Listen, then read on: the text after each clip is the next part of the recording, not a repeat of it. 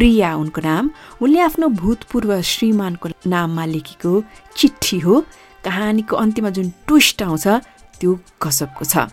म आशा गर्छु यो पत्र पढ्दाखेरि तिमी कुशल मङ्गल छौ।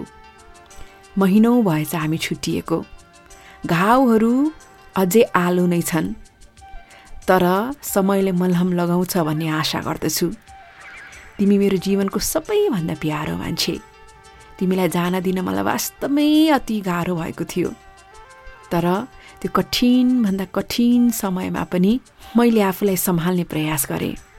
तिमी त मायाबाट निस्कियौ र आफ्नो लागि नयाँ माया फेला पार्यौ। बस म चाहिँ गुमनाम थिएँ, पीडामा थिएँ, दुखी थिएँ। मैले कहिले पनि यस्तो दिन आउला भनेर सोचेकै थिइनँ। हुन त हामी बीच कति कुराहरू नमिलेको मैले याद गरिरहेको थिएँ, तर तिमीलाई जीवनबाट पठाउनु पर्ला भनेर मैले कहिले पनि सोचेकै थिइनँ। मेरा साथीभाइहरूले भन्छन् तिमीले मलाई धोका दियौ, त्यसैले मैले तिमीलाई घृणा गर्नुपर्ने। म तिमीलाई घृणा गर्छु, साँच्चै घृणा गर्छु, तर अझै घृणा गरौँ भनेर प्रयास गर्दैछु। तर मनको एउटा कुनामा कति माया अझै पनि बाँकी छ। म आशा गर्छु तिमी र तिम्रो नयाँ साथी तिमीहरू एकदम जीवनको मजा लिँदैछौ। घन्टौँ बिताउँछौ होला साथ कुराकानी गरेर, एकअर्कालाई कहिले नभनेका कुराहरू बाँडेर। जति व्यस्त भए पनि तिमीले समय निकाल्छौ होला उसको लागि। डिनर जान्छौ होला, नयाँ नयाँ ठाउँहरू घुम्छौ होला। अङ्गालो अनि मायाका चुम्बनहरू, रोमान्स त कति आगो बलिरहेको होला। सरप्राइजहरू होला, फुलहरू होला, जीवनमा नयाँ रङ्ग तिमीले भरिदिएको होला। मलाई थाहा छ नि त, किनकि हाम्रो पनि त कुनै बेला त्यस्तै थियो नि, होइन? उनलाई एउटा काँध चाहिएको बेला तिमीले काँध जहिले पनि दिन्छौ होला उसको कुरा सुन्नको लागि। उसलाई चोटपटक लाग्दाखेरि तिमीले पक्का पनि मलहम लगाइदिन्छौ होला, मायाको मलहम। तिमीले उसको लागि सबै कुरा गर्छौ होला है, किनकि मलाई थाहा छ नि त, ऊ पनि त कति मिठो पकाइरहेकी होली। मायाले त्यस्तो कुरा एक्कासी गर्न आफूलाई के गराउँछ। अचम्मको कुराहरू पनि मायाले सम्भव बनाइदिन्छ। ऊ त कस्तो रुचि देखाएर तिम्रो मूर्ख जोकहरूमा पनि हाँस्छे होला। ऊ पनि कति आफ्नो तर्फबाट नयाँ एडजस्टमेन्टहरू गर्दैछ होला तिमीलाई खुसी बनाउनको लागि।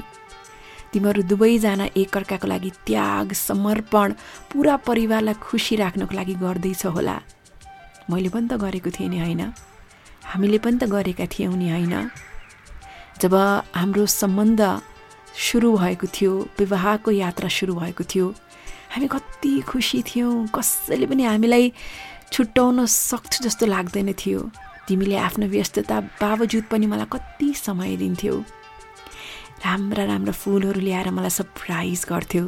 हामी डिनरमा जान्थ्यौँ, एक अर्कालाई हेरेर घन्टौँसम्म हराउँथ्यौँ। एकअर्काको लागि हामीले कति त्याग समर्पण गरेका छौँ। बिस्तारै घडी घुम्दै गयो, रोमान्स कम हुँदै गयो। हामी बिस्तारै एकअर्काबाट टाढिँदै गयौँ। डिनर बन्द हुन थाल्यो, फुल बन्द हुन थाल्यो, घुम्ने कुरा बन्द हुन थाल्यो। कसरी हामी एकअर्कालाई माया गर्छौँ भन्ने पनि भुल्न थाल्यौँ। जिम्मेवारी यति बढेको थियो, अब त कसले बढी त्याग गरेको, समर्पण गरेको भनेर हामीले नापतौल गर्न थाल्यौँ। र एक दिन तिमी मायाबाट निस्कियौ, तर म चाहिँ यता सायद त्यो रोमान्सको आगो फेरि पनि बल्छ कि भनेर प्रयास गर्न चाहन्थेँ, तर तिमीले चाहेनौ अनि मैले पनि चाहिनँ। आज मैले कसैलाई भेटेँ, उसँग अर्कै खालको अनुभूति त भयो, तर डर लाग्यो उसको नजिक जान। सुरुमा त यस्तो चमक हुन्छ, तर बिस्तारै त्यो चमक हराएपछि फेरि धोका हुन्छ मलाई। कि म फेरि त्यो पीडा सहन तयार छु त?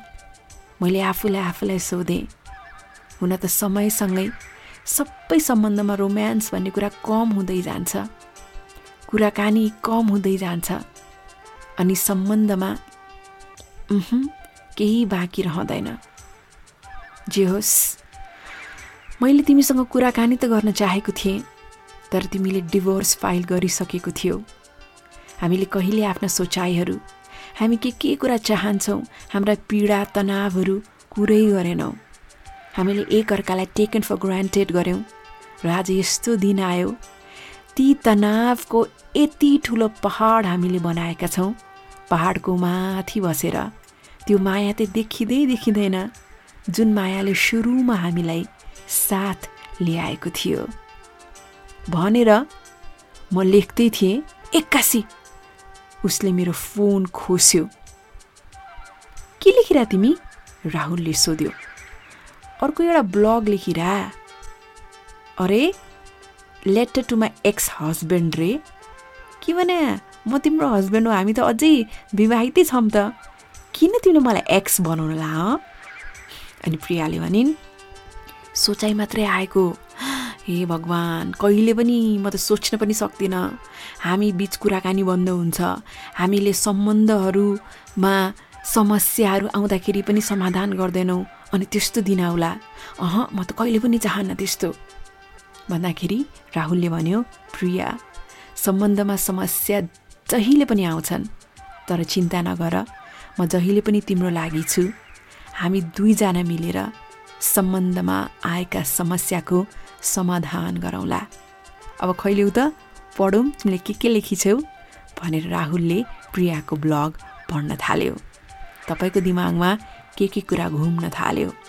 रोमान्स, माया, आगो बल्छ सुरुमा दन्दनी, तर बिस्तारै यति जकडिन्छ कुराहरू कि धेरैको नमिठो सम्बन्धको अन्त्य सुन्नुभएको छ नि।